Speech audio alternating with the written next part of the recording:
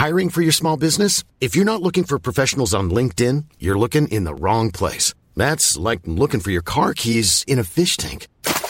LinkedIn helps you hire professionals you can't find anywhere else, even those who aren't actively searching for a new job but might be open to the perfect role. In a given month, over 70% of LinkedIn users don't even visit other leading job sites. So start looking in the right place. With LinkedIn, you can hire professionals like a professional. Post your free job on linkedin.com/people today. Ryan Reynolds here from Mint Mobile. With the price of just about everything going up during inflation, we thought we'd bring our prices down. So to help us, we brought in a reverse auctioneer, which is apparently a thing. Mint Mobile Unlimited Premium Wireless. How to get 30, 30, bit to get 30, bit to get 20, 20, 20, bit to get 20, 20, bit to get 15, 15, 15, 15, just $15 a month? Sold! Give it a try at mintmobile.com/switch. $45 up front for 3 months plus taxes and fees. Promo rate for new customers for limited time. Unlimited more than 40 gigabytes per month. Slows full terms at mintmobile.com. Welcome to Far-Fetched Fables, part of the District of Wonders network. Featuring Tales to Terrify and Starship Sofa. Everyone has a story in the District of Wonders. Come and find yours.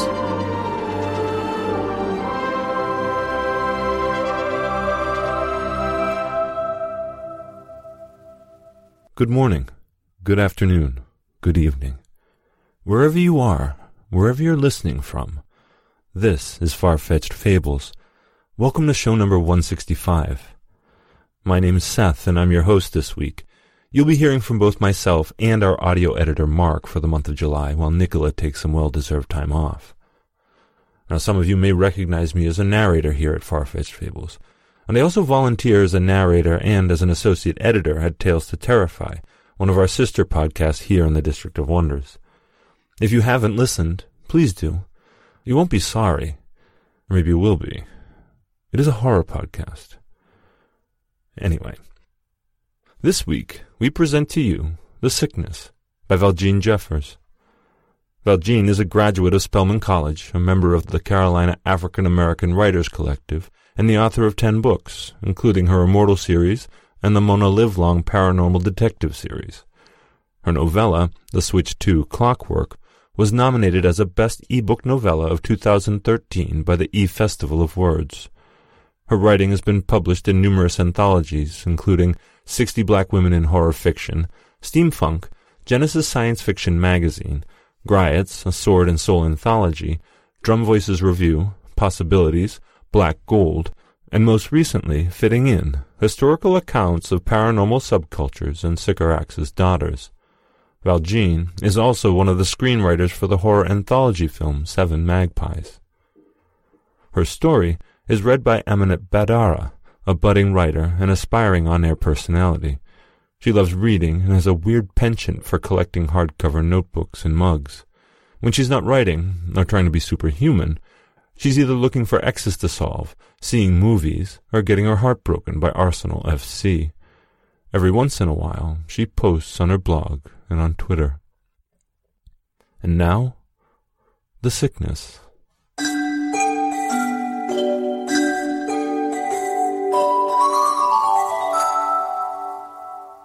The Bini warriors crouched in the high grass of the savannah. They had passed the Fula borders a mile back and now were 100 yards from the adobe mud city. At the forefront, they were armed with sword and shield. Behind them, the archers readied their bows. General Chinua led the army. To his right was Nandi, a tall woman with braided hair, high cheekbones and full lips, and her ebony-skinned husband Suli, his head shaved in the traditional Bini custom. To Chinua's left was Nandi's older brother Tomi. A wide gateway led into the Fula kingdom. It was deserted. "Where are the guards?" Nandi hissed. "I don't know," Chinua replied, "but I won't return without Fula blood on my sword." The Fula had been violating the Bini borders for months. 3 men traveling from the bush to their village had been attacked. Livestock had been stolen. And last week, they had actually tried to kidnap Ifiwat and Iverim, the Oba's own daughters. Only the vigilance of the Bini guards had thwarted their efforts. The general raised his arm and flung it forward. The warriors crept through the grass. As they became abreast of the city, shields were snatched back from multicolored doorways. Fula warriors, armed with bow and arrows, emerged and took deadly aim. Men poured out the gateways. General Chinua rose and gave a loud battle cry, echoed by his warriors. Those beneath with bows and arrows began picking off the less agile Fula. The rest surged forward, engaging the Fula in hand-to-hand combat. Nandi, the famed daughter of Abadegoke, charged into the fray. With a howl, she leapt up and stabbed her first opponent in the chest, whipping her sword around to take the head off a second. The Bini warriors fought their way to the gate, Nandi slashing and chopping through the enemy, and inside the city to the conical palace, slaying anyone who dared challenge them. Women and children watched the invaders from doorways.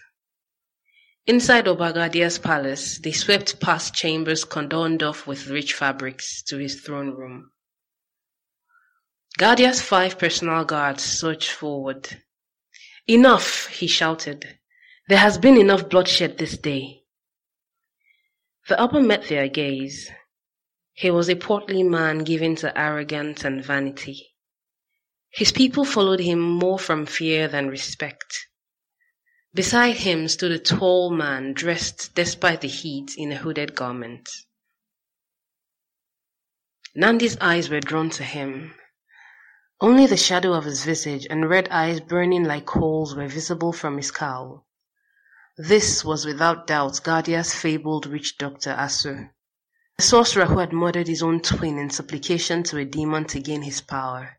An evil, evil man, she thought. He doesn't even look human. General Chinua raised his head proudly. "Your army is defeated, Gadia. Your lands and all you have are now forfeit to Oba." The big man smiled slyly. "Such a high price. Perhaps we can come to a reasonable agreement, eh?"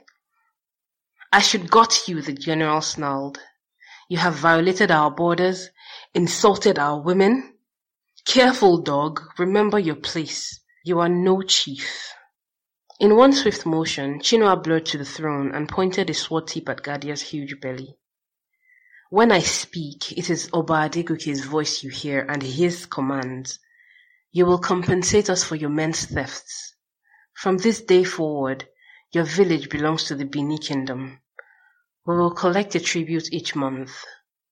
One of our messengers will visit you soon to map out the terms. Do not harm him, not if you value your life and the life of your people." They rinsed the blood of battle from their dark skins and supped on roasted yams. Although offered food, they had refused to eat in the Fulak village for fear of being poisoned. Now, the soldiers fed the fire with sticks. It would keep the scavengers away. Leaning against a tree to their right was Gadia's tribute, 2 bags heavy with cowrie shells that they would take turns carrying home. The night was cool and the air sweet, so they sang. "We are mighty. The enemy has been crushed beneath our feet. His cries echo in our ears. We are mighty." Nandi, the Oba's eldest daughter, smiled, Suli beside her. She was the only woman here, but soon there will be others. My rise in their ranks has caught the eyes of my sisters, those like me who would rather hold a sword than pound yams and steer vegetables. Her joy at fighting alongside her husband Suli made victory that much sweeter, and their win had extended the Obo's role. Their defeat will be good news to share with father. A full bright moon silhouetted the jackalberry and marula trees. In the distance a lion roared. Suli grinned. "Ah, our brother congratulates us for bringing the Fula low." The warriors roared with laughter. "Gadia is not such a big man now," Tomi said, "with his tribute on our backs." "Our village will prepare a feast in our honor," another warrior, Chika, said. Tomi smiled slyly. "Yes, I am sure your wives will greet you with many succulent treats." They laughed again raucously. Sule looked sheepishly at the men's subtle innuendo, and Nandi reassured him with a glance. A chill lightly brushed her spine and her smile froze. Since leaving the Fuller's village, Nandi had had the feeling that they were being followed, but she hadn't spoken her forebodings aloud. After all, she had been visited by the preternatural once before. It was how she had realized her dream of becoming a warrior, and how she had become the only woman ever to serve in the Bini army. She searched the savannah with keen eyes. Perhaps he is visiting me now. Perhaps... Her thoughts were cut short by a loud wind that blew through their camp, quenching the fire. The moon and stars winked out, leaving them in total darkness and total silence, an eerie, unnatural stillness without birds or predators. Now there was no sound but their ragged, panicked breathing, as if they were afraid to break the silence. What has happened? Nandi reached out for Sule's hand, a hand she could no longer see. Then she felt it. A heavy, malevolent presence watching them directly in front of them, studying them as if they were little more than insects. It vanished. The moon and stars returned, and the warriors cut their eyes at each other. But their light-hearted mood and thrill of battle were gone too. No one spoke as they bedded down. It began the next day. The weakness, fever, and coughing. By the time the warriors reached their village borders, they could barely stand. The disease spread quickly, attacking men, women, and children with equal vigor. Nandi alone was mysteriously immune to the illness, but her father, the Oba, and her mother, Mariama, were not. His other 3 wives and their children were stricken as well. Even Bolaji, the village witch doctor, was so sick he could barely get out of bed. Nandi sat on the floor beside their bed, sponging Sule's face with cool water. Her husband had slipped into unconsciousness that afternoon and now lay in a near comatose state, babbling with fever. How I wish it were me instead. My heart feels like it has been stabbed with a dagger over and over. There was a loud cough behind her. She turned to find their servant girl, Puadi, her eyes listless and hollowed out by the illness. But the girl's eyes burned with something else too. Resentment.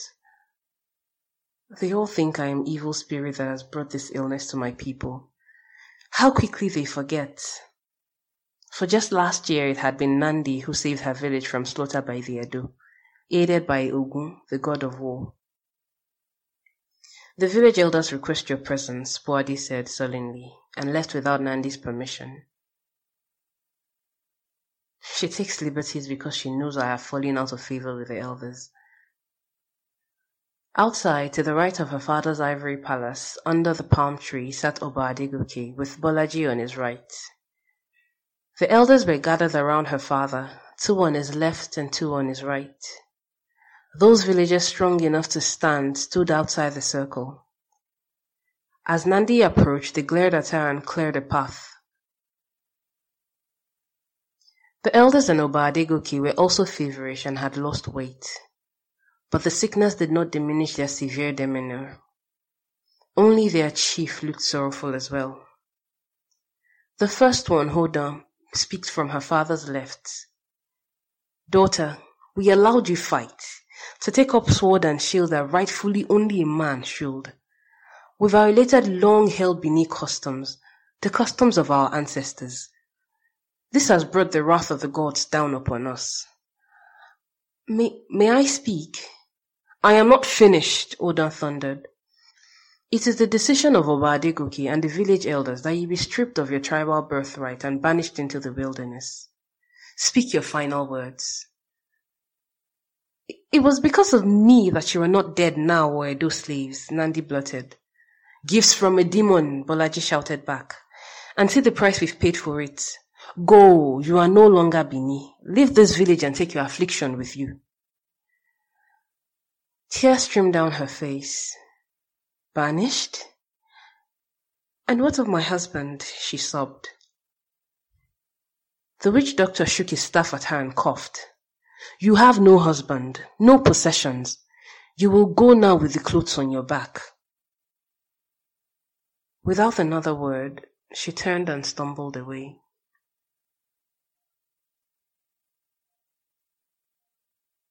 The young woman had been walking for hours when she came upon a stream. She was not hungry, but she was thirsty, for the day was hot and dry. And when hunger comes, how will I feed myself without a weapon? Nandi knelt, scooped some water with her hands and drank. Afterward, she washed the tear tracks from her face. Dispiritedly, she stared back down at her reflection in the water. A panther's image stared back at her. She recognized him. In the next moment, Ogun, the god of war, appeared before her as a tall, powerfully built man with skin the color of midnight. A rope of iron hung from his thick neck. Nandi, he rumbled in a bass, profundo voice.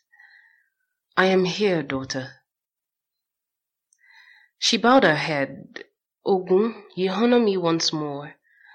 Please tell me what has happened. Why is my village dying? It is sorcery, most foul and evil.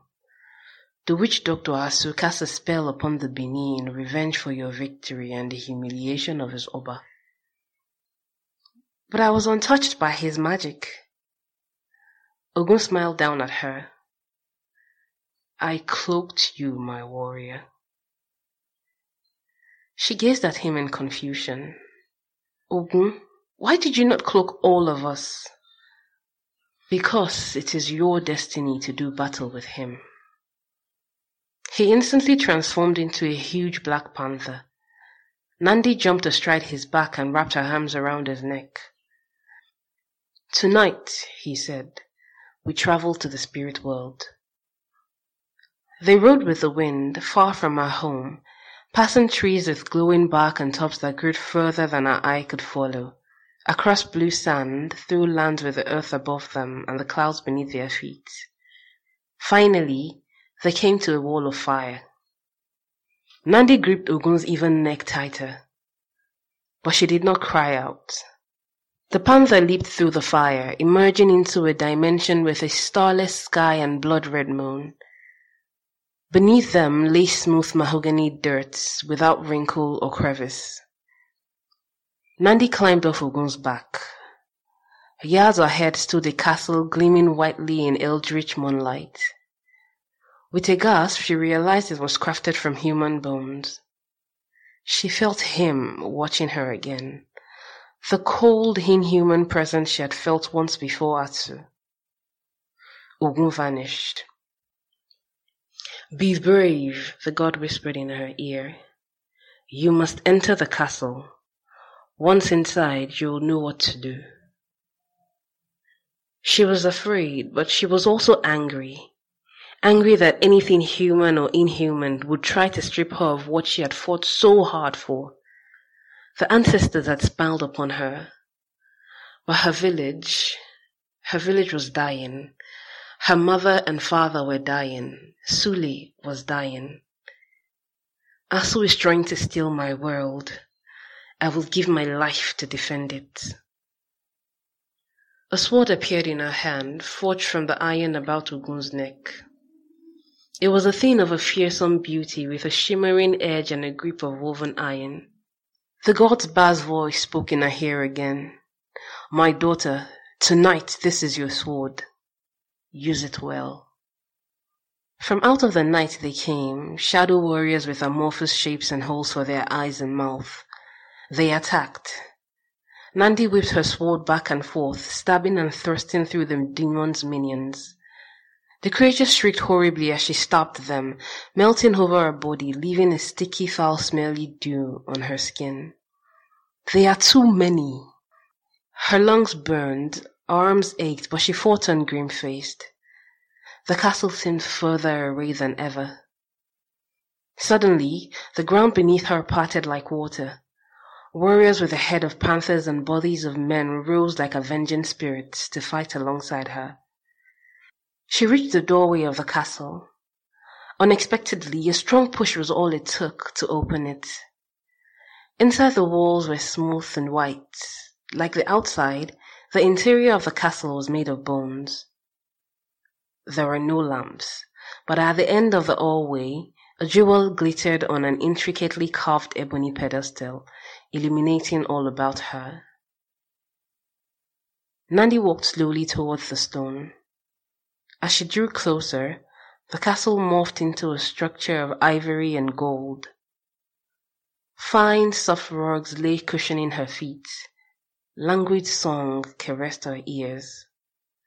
"Come, Nandi," myriad voices whispered. "Nandi, come." Feelings of power and sensuality washed over her. She felt the stones longing. "It wants me." Nandi stood before the jewel and saw herself inside it. Indomitable. Immortal. "All this is yours," the voices whispered. "Sweet Nandi, strong Nandi. Take me, fight with me at your side. Forever." She reached out to snatch the stone from the pedestal and hesitated. "Take it," the voices whispered. "Take it now, take it and live forever." Nandi lifted her arm and brought Ogun's sword down upon the jewel, shattering it. A hideous shriek flooded her ears. Aso's curled visage appeared, huge and diaphanous, his mouth stretched open in a scream. Shards flew past her like drops of blood. Inside, she saw faces, the souls of those trapped inside.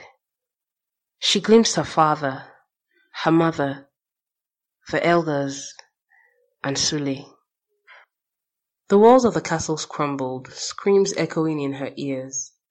Clutching Ogun's sword, Nandi turned and raced back the way she had come. Suddenly, Ogun was there as a panther. With his sword in one hand, she leaped on his back and wrapped the other about his neck.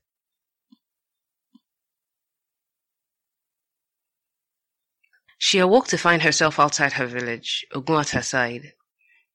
The sword had vanished from her hand and now was coiled about his neck. Nandi looked at him with questioning eyes. "Is it over? Are my people well now?" "It is done.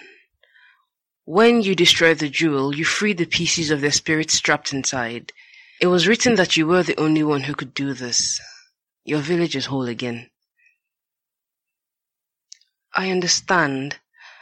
Once Hasu made them sick, he fragmented their souls and snatched them away from their bodies. A healthy spirit will not dwell inside a sick body." The war god nodded approvingly. "He wanted your power for himself, and this was ultimately his defeat. He lowered his guard enough so that you could break the spell. I sent your village dreams. They will welcome you home with open arms." She stared at him incredulously. "I've only been gone a few hours."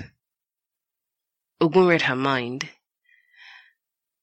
"Time flows differently in the spirit realm. In this world, you have been gone for 3 days." Suddenly, Nani's face became hard, and she bared her teeth. "I saw Asu," she hissed. "He still lives." "He is weak. There will be other battles. This one is over." She turned away, her brown eyes still thoughtful. "Speak your heart, Nandi. I'm listening." "I couldn't find the Aso's castle alone. Couldn't even defeat his warriors without you." Now she gazed into Ogun's black eyes. "This was not my victory. It was yours." The god of war smiled his beautiful, terrible smile. "What would have come from all my efforts if you had made the wrong choice? And the choice was yours alone to make. Nandi, you are a mighty warrior. But not all wars are fought with a sword. Go now, my daughter. You have been missed."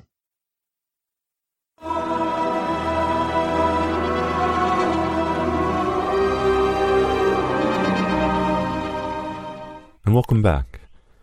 The story of the hero is powerful and really has a way of shining a light on both the best and the worst of what it means to be human. Our trials give way to victory or defeat, but the cost to the whole can be very high either way. I've been thinking a lot about this recently, and I've had to come to the conclusion that we as a whole will be stronger and changed by our experiences. Thank you very much, Valjean, for your story, and thank you very much, Amanat, for the time you spent narrating. Well done, both of you. Our next story is Heartless by Ed Ahern. Ed resumed writing after 40-odd years in foreign intelligence and international sales. He has his original wife, but advises that after 49 years, they're both out of warranty.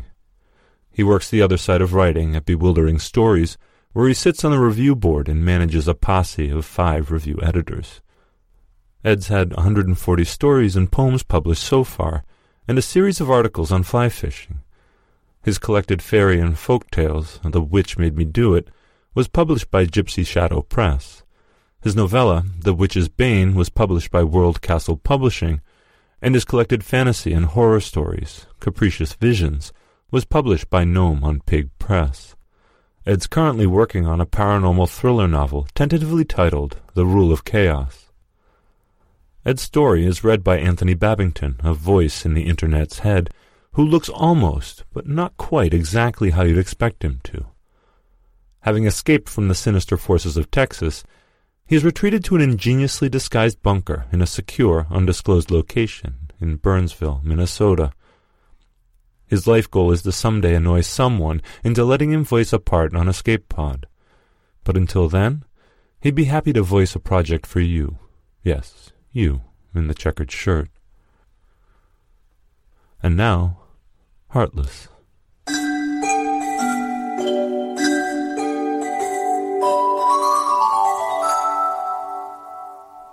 Tom Willman was born experiencing no strong feelings.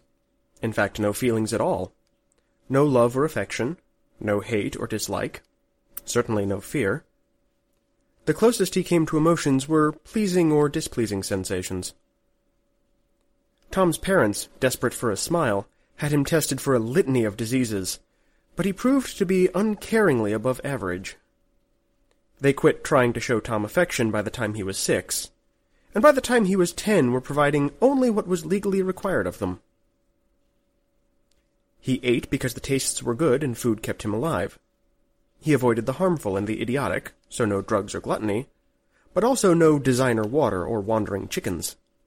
He exercised and bathed because his body felt better, and exhibited an attractive trimness about which he was oblivious. Girls in high school viewed Tom's indifference as cool and his trimness as attractive. Feelings heightened once they discovered that his lack of emotion gave him extraordinary staying powers. Tom viewed his frequent sex acts as pleasant consensual exercise. The person who tried hardest to know Tom best was Arthur Louston, the high school psychologist. Louston, with no significant life of his own, compulsively coached people on how to live better. His recurring daydream was perching in a confessional and prescribing atonements. Tom was required to attend frequent sessions with Louston, who toiled through hundreds of hours trying to etch Tom's stainless steel persona with the bristles of a verbal toothbrush. "Tom, you appear to be neither sociopathic nor psychotic, but except for satisfying basic biological requirements, you're completely indifferent to your humanity." "What's your point, Mr. Louston?" Louston was desperate. He pulled out a large folding knife, flipped open the blade, and waved it in front of Tom. "What would you do if I threatened to stab you?" "Run." "And if you couldn't get out of the room?" "Ask somebody to reason with you." "And if that didn't work?" "Hit you with this bookend." "How do you feel about me right now?" "That question is inane." Early in his freshman year, a bully had cornered Tom on the football field. Tom let the boy hit him twice before retaliating, knowing that in order to avoid discipline he had to have the boy's aggression witnessed. Then he broke enough of the boy's bones that he would be unable to be aggressive again for several months. The onlookers noticed that Tom's expression had remained calm. At the graduation ceremony, Tom was approached by several girls and avoided by most boys. Tom perceived both the attention and avoidance as irrelevant. An unknown young woman was among those who approached. "Mr. Willman, I'm Raisa Pandaropoulos. I have a job offer for you." The young woman curved aesthetically and looked no older than he was, although her eyes had the worry lines of middle age. "Ah.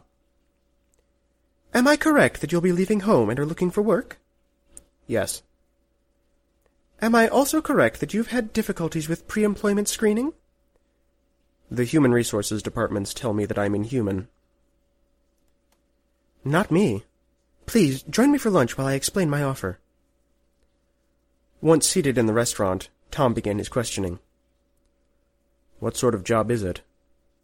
"I own and operate call it an entry portal, and need help running it. You'd be a gatekeeper/doorman to handle the rush hour traffic.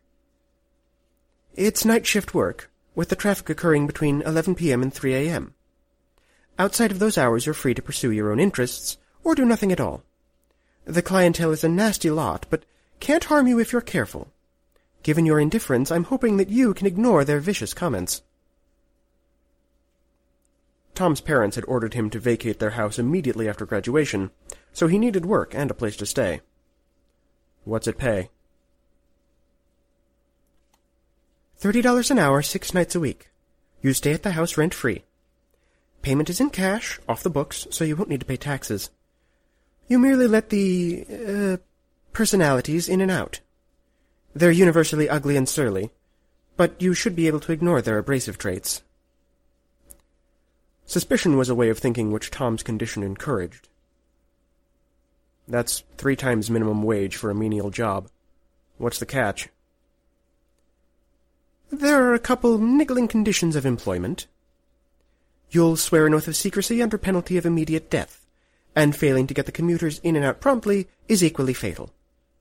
In other words, you treat them like cattle and keep your mouth shut. You're really quite well suited to the job." "How long would I have to sign up for?" Raisa smiled.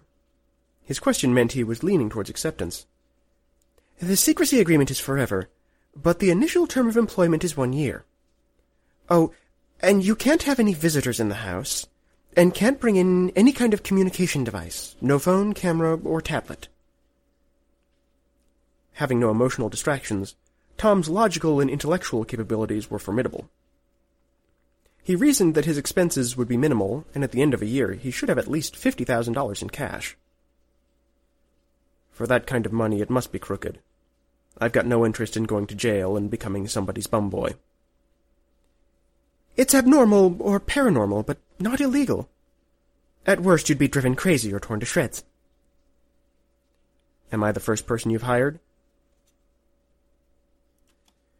"No, there have been 2 others. A vicious sadist and a nearly catatonic recluse. They both died screaming in anguish, so I changed my hiring criteria. Tell you what, I'll stay with you for the first week.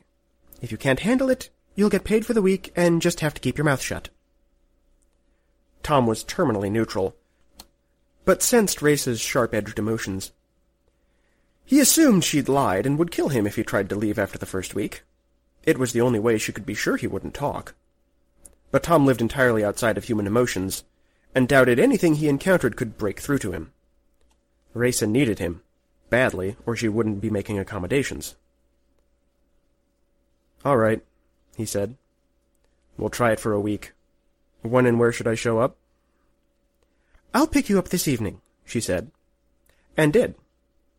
They drove for almost an hour before stopping. Raisa walked Tom into a house and locked the door behind them. Tom looked around at a great room with shuttered windows that took up most of the ground floor. A large, jagged hole in the floor made most of the room unusable. Tom looked over the edge, but the hole dropped into blackness with no visible bottom. On one edge of the hole, a large circle and symbols had been painted on the wood floor. The circle contained a lectern, easy chair, and battery-operated lights. "Where's the hatch or lid for this thing?" "It's symbolic. Step into the circle and stand at the lectern." Tom did so, and saw there were 2 bronze tablets on the reading stand. At 11 p.m. you read the left-hand tablet. At 3 a.m. you read the right-hand tablet. What could be easier? Just make very sure you don't step outside the circle before 3 a.m. He stared at the tablets. The top half of each had unrecognizable characters. The bottom halves had English gibberish syllables. He glanced at Raysa. The top parts are in Mycenaean Greek, pre-Phoenician characters. That's for my use. The bottom half is the pronunciation guide in English. You don't need to know the meaning, but you do need to pronounce everything perfectly. Otherwise you'll be killed. Not by me, by the commuters. It's as if you'd let them off at the wrong stop. Imagine how annoyed you'd be. Sorry, you don't get annoyed, do you? No. Okay. I'll be killed if I step outside the circle while I'm working, and killed if I make a mistake in either reading. Recite one of them to me. Raysa stepped so close to Tom that he could feel her breath on his ear as she spoke. Tom turned his head to look at her. And you've been able to recite these for a long time without being hurt? Her expression deconstructed into sadness, as if she looked into the eyes of dead relatives. For a long time. I was just a happy, inquisitive girl, but look at me now, trapped timelessly with evil for company, never to know love or have children. Is it any wonder that I'm testy? Tom, emotionally clueless, said nothing. Raysa's face wrinkled into what he knew to be anger. All right, simpleton. Recite the incantations for me until I think you've got them down.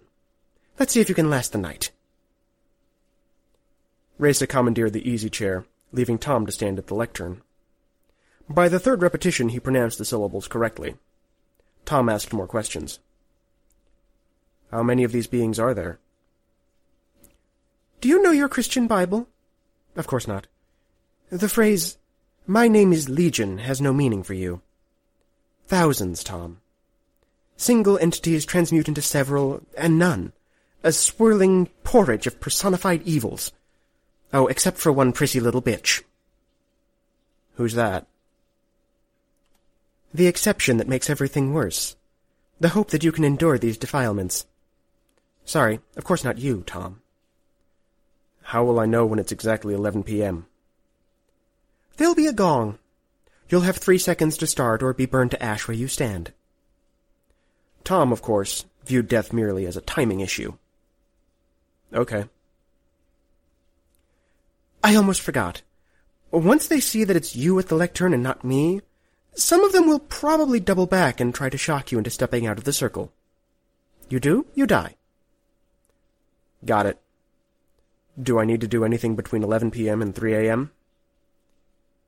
Stay alive. Oh, and the jug next to the lectern is in case you have to urinate. Do not, under any circumstances, piss into the pit. The gong rang, and Tom's mouth strained to utter the harsh sounds. The pit's blackness seemed to glisten, then break into shards. A suppurating odor washed into the room, but neither Raysa nor Tom vomited. Shapes boiled out of the pit, changing without pause from deformities to demons to grotesqueries for which Tom had no descriptive words. They spoke. Fresh meat. A pretty boy this time. Raysa lusts for him. Play with us, pretty boy. Tom turned around and looked back into the room, now filled with apparitions. The shapes had exaggerated breasts and vulvas and penises. The smells of rotting overrode the aromas of rot. The shapes were now all pleasing, and Tom felt his skin tingle as tactile sensations seeped through the protective circle. He stood without words or expression. The shapes screamed and distorted themselves into broken, exposed bones and oozing lesions. The smell of pus ruled. Tom was curious, another of his few human traits, and began to categorize the shapes in sense. The hoarse howling intensified at this indifference, punctuated by ear-shredding screams. Raysa sat quietly, watching the apparitions swirl. Tom got the impression that she was acquainted with all of them. After several minutes, they dispersed outwards through the walls of the house. Tom turned to Raysa and noticed that she was staring at his ass. Where are they going? Into your world to inflict pain and terror. There's never enough of them to go around. Ah, here comes Miss Prissy, late as always.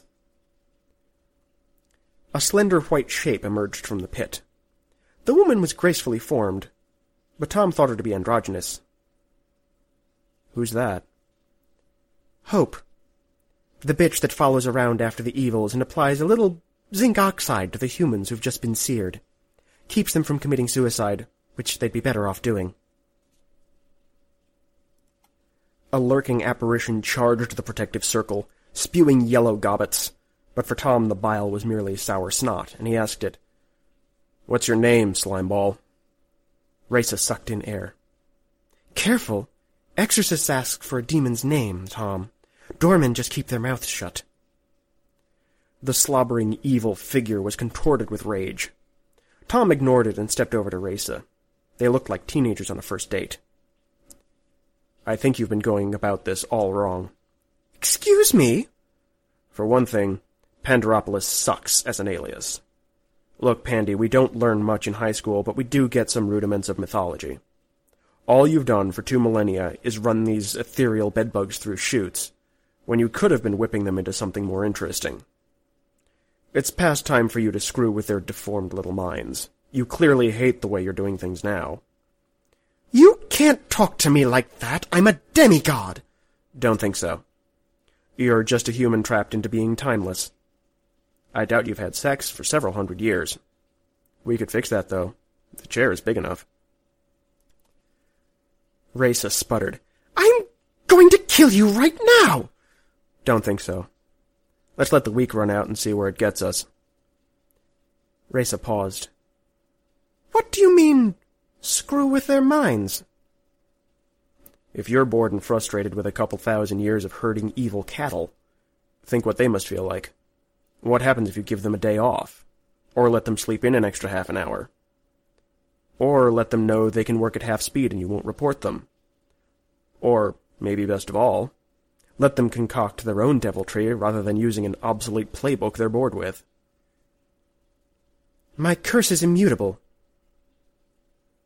"Seriously? You're already cursed. What more can happen to you?" "If something does happen, at least it would be a change." Tom reached over and touched Raysa's shoulder. She didn't pull away. "Tomorrow night I'll talk to 1 or 2 of them and see where we get to." "You'll kill us both!" "You can't die, and I'm indifferent." The next night, Tom picked out a blobular evil with open sores mounted like barnacles on an oyster shell. He turned to Raysa. "Okay, I can't control it without knowing its name. What is it?" She huddled back in the easy chair. "Allaputrius." "Hey, Allaputrius, what are you tasked with tonight?" The beast glowered but answered. "Drunkenness that causes self-maiming accidents." "And you do that every night?" "Yes, ape, since beyond memory." "Okay. Tonight, you're doing initial drug addictions among middle-aged, overweight men." "That's Foulbreathia's job. She'll disembowel me." "Might be an improvement. But tell her/it that it's okay for you to change jobs for one night, and if she has any problems with it, to talk to me." Like all classic evils, Allaputrius had no sense of joy or contentment, but he had plenty of greed and thwarted envy. "Wow. Okay then, I'm on my way." An hour later, Foulbreathia stormed in, and Tom mollified her by letting her cause bedwetting among adolescent girls at sleepovers. The assignment changes spiraled, and by 3 a.m. over 50 imps had been short-circuited. By the end of the week, over 1,000 evils had been transposed, and even Tom's considerable analytical powers were strained keeping track. Hope kept wandering in and out of the pit in confusion. Raysa had begun laughing at the changes, and on day 5 they began sharing the easy chair in post-3 a.m. trysts. On the last day of the week, Raysa looked down at a naked Tom. "I'm not going to kill you." "I presumed as much. How many of these suckers are there?" More than you can count, Tight Buns. Call it 500,000. Tom noticed that the pit had started a rolling boil, throwing off steaming mounds of black pitch. Raysa, is it supposed to do that? Zeus Rex, no! Watch out! An ebon figure rose from the pit, and without hesitation floated into the mystical circle. Its voice was rolling thunder. I've received an employment discrimination complaint from Hope. That bitch, Raysa interjected. The thunder resumed. Hope's pretty dense, but I gather that you two have been shuffling my deck without permission. As the figure spoke, the pitch slid off it, leaving what looked like a nude, fat, saggy Arthur Louston. Not much to look at, I know, it said. But it's the most distasteful image I could find in your mind. What am I going to do with you two rotting little animals? Killing you creates dysfunction, and if I administer excruciating pain, you'll lose focus during the procedures. Tom's expression had remained calm. You're the Deus Ex Machina. One of them. You're missing out on a great opportunity.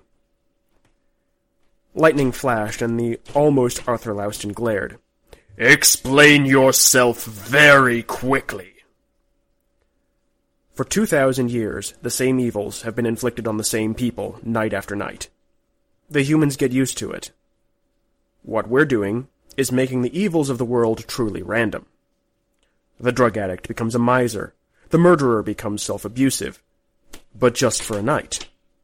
They'll never know what's coming next. The figure could be seen to think.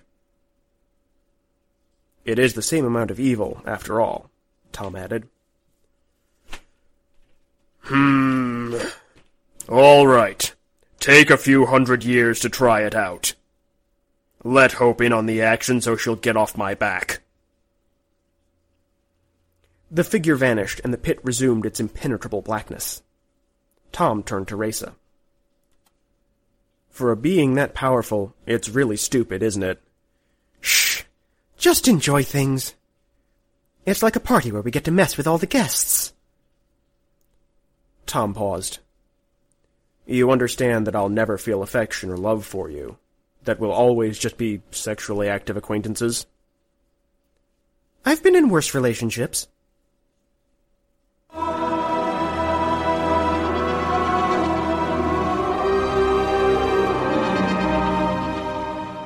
And welcome back. An amazing story and an excellent narration. Thank you to Ed for the story and Anthony for volunteering your time to narrate and edit it for us. For those of you who may not know and are curious, an average 40-minute story takes the narrator roughly 4 or 5 hours to read, record, and edit. We do this for free and love doing it. Right now, Tony and the District of Wonders family are working to pay us for some of our time, and will with your help. Please, pop over to the District of Wonders Patreon site and support if you can. Thank you. Links to our authors' and narrators' websites are in the show notes. If you'd like to share your thoughts on this or any of our stories, you can leave your comments on the Triple F website, our Facebook page, or on Twitter. We love hearing from our listeners, and we want to know your thoughts on our content. As always, please leave us a review on iTunes, Acast, and other podcatchers. That way we can build our listenership and keep the stories flowing. Please remember that Far-Fetched Fables operates under a Creative Commons Attribution, Non-Commercial, No Derivative 4.0 International License, which means you can download the content and share it all you like, but don't change it or sell it, and be sure to give credit where credit is due. All other copyright remains that of the authors. Violators, well, let's just remind the violators that the pit opens at 11 and doesn't close until 3. Again, thank you. This presentation has been brought to you by the District of Wonders Network, dedicated to podcasting the finest genre fiction. You can learn more about the District of Wonders and their many literary productions at their website, www.districtofwonders.com. Thank you for listening. This is Paige, the co-host of Giggly Squad, and I want to tell you about a company that I've been loving, Olive & June. Olive & June gives you everything that you need for a salon-quality manicure in one box. And if you break it down, it really comes out to $2 a manicure, which is absolutely insane. It's also so easy to get salon-worthy nails at home with Olive & June. The difference between how your nails used to look when you did them yourself and now with the Mani system is a complete game changer. The best thing about Olive & June, too, is it's a quick dry. Dries in about 1 minute, lasts for 5 days, and full coverage in up to 1 to 2 coats. Visit oliveandjune.com/perfectmani20 for 20% off your first system. That's oliveandjune.com/perfectmani20 for 20% off your first system. I'm Sandra, and I'm just the professional your small business was looking for. But you didn't hire me because you didn't use LinkedIn Jobs. LinkedIn has professionals you can't find anywhere else, including those who aren't actively looking for a new job, but might be open to the perfect role, like me. In a given month, over 70% of LinkedIn users don't visit other leading job sites. So if you're not looking on LinkedIn, you'll miss out on great candidates like Sandra. Start hiring professionals like a professional. Post your free job on linkedin.com/people today. Millions of people have lost weight with personalized plans from Noom. Like Evan, who can't stand salads and still lost 50 pounds. Salads generally for most people are the easy button, right? For me, that wasn't an option. I never really was a salad guy. That's just not who I am. But Noom worked for me. Get your personalized plan today at Noom.com. Real Noom user compensated to provide their story. In 4 weeks, the typical Noom user can expect to lose 1 to 2 pounds per week. Individual results may vary.